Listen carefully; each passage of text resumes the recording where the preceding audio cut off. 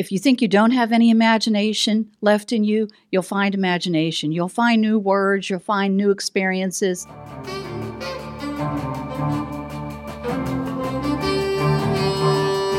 On October 7, 2017, the Carnegie Library Beechview will be celebrating 50 years serving the community. Sorgatron Media has teamed up with the Beechview Historical Society to find the stories about the building's history. If you have any stories or pictures from the library's past, please come to one of our events listed on the Beechview Historical Society Facebook page.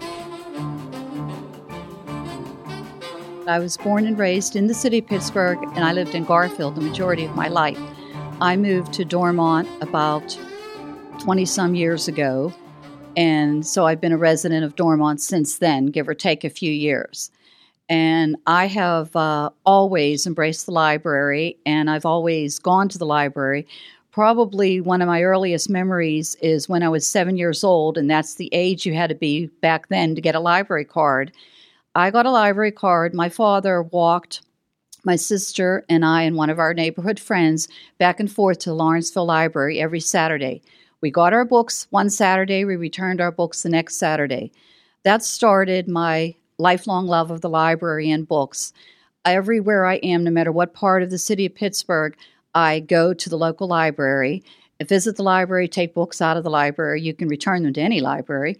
I work in Oakland at Pitt, so I always, on top of every other library, have thought of the main library in Oakland as one of my libraries.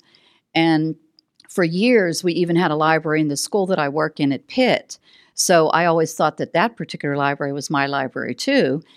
And I can't say enough about reading. I think reading is so important for the young, the old, for everyone.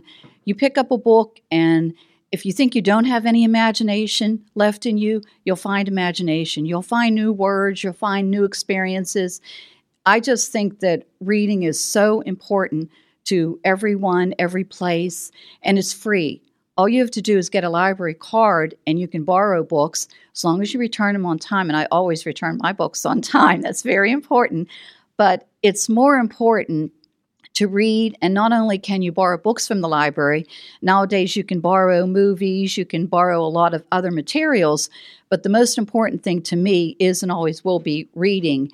And when I have access to all the libraries that I do, that makes my day. So ones that are walking distance to you, you certainly want to always visit them, but a lot of other libraries are only a bus ride away.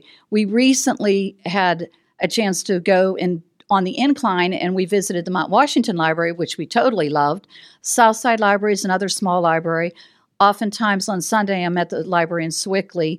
Some libraries have more access to books than others, but no matter where you are, you can get a book, or you can do an interlibrary loan, and a book will come to you, and you can pick it up at whatever library that's closest to your house.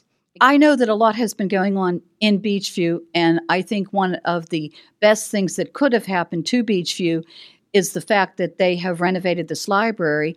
And because I go to church in the church that's across the street from here with my sister, oftentimes our stop is usually the library before or after church. We normally try to not get too many books out because we don't want to bring too many things into church with us. But we oftentimes have to actually buy one of the bags that the library sells for all the books that we have. But the library, even before it was renovated here, was great. But now it is really, really nice. And I think that at least from the times that I'm here, I think that the attendance has been even greater than prior to them renovating it. I know I missed it when it was closed, and I'm sure a lot of the people in this neighborhood did. And I really think that the greatest thing you can have in a local neighborhood is a library that people have access to. Well, I think because this is what I call a small library. I like small neighborhood libraries because I think, number one, not that the staff isn't friendly everywhere you go, but when you have a smaller group of people that work there, you have a tendency to know these people and say hello. You even know their names and things like that, or you get to know them.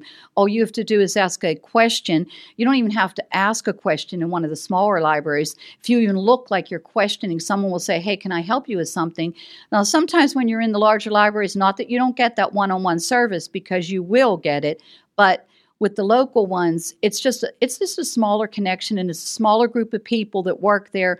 And also, when you're dealing with a small neighborhood library, you have a tendency to see your neighbors at these libraries, and you can interact and perhaps network with people that you wouldn't necessarily see. Some you may see at church or at groceries, but in the library, you'll get a big group of people, a diverse group of people coming to a library. And I just think that the smaller libraries and the neighborhood libraries, they really should keep as many of them open as possible. When I'm on the trolley, and I take the trolley every day, I often hear people on the trolley. Number one, they were doing a lot of talking when it was being renovated. Oh, look, that Beechview Library, it's still closed. Or, oh, look, the Beechview Library is opening up on such and such a date. So even though the people that work here may not have realized all the free press they were getting with the trolley riders, they actually were. And that was good because then, again, even if they don't necessarily come to this one all the time, they have it in their mind. Oh, look, there's a new library. I wonder what's going on there. It's that glass, the whole setup of the place right now is good because it's very welcoming to people. They see the books. They see that they're right now, when we came in, I noticed a group of people upstairs that seem to be having a little event. No matter what the events are here, people seem to be welcome to it. Somebody would smile at you. You're never told, hey, there's an event, go downstairs or do this, do that. Absolutely not. It's more like they smile at you like, come on in. And that's kind of what you want when you go to a library. This is a community library that I think is going to be here for a long, long time. And I sincerely hope it is, as well as the Dormont Library. We'll throw in a word for that because I live again in Dormont. So all the libraries, I just think personally for me and for my family, I'll tell you one last story. My youngest niece, my sister and I, my youngest niece, have started library night when she was a child. We still continue it to this day. Every Thursday, we go to the library. We go to dinner afterwards. And my child. Yes, that's her child. That's what we do. She's actually 25 years old now. We've been doing this since she was a child. She loves to read. My whole family loved to read. My mother and my father loved to read. Have a sister and a brother. We're all readers. It's important to be a reader, even if you're not a reader. Maybe you'll become one if you just pick up, and again, fiction, nonfiction, sports books, movies. I'd rather see a person read than borrow the movies. However, if at least that gets them in the library, and if they pick up a book, they may decide to come back for a movie as well as a book the next time.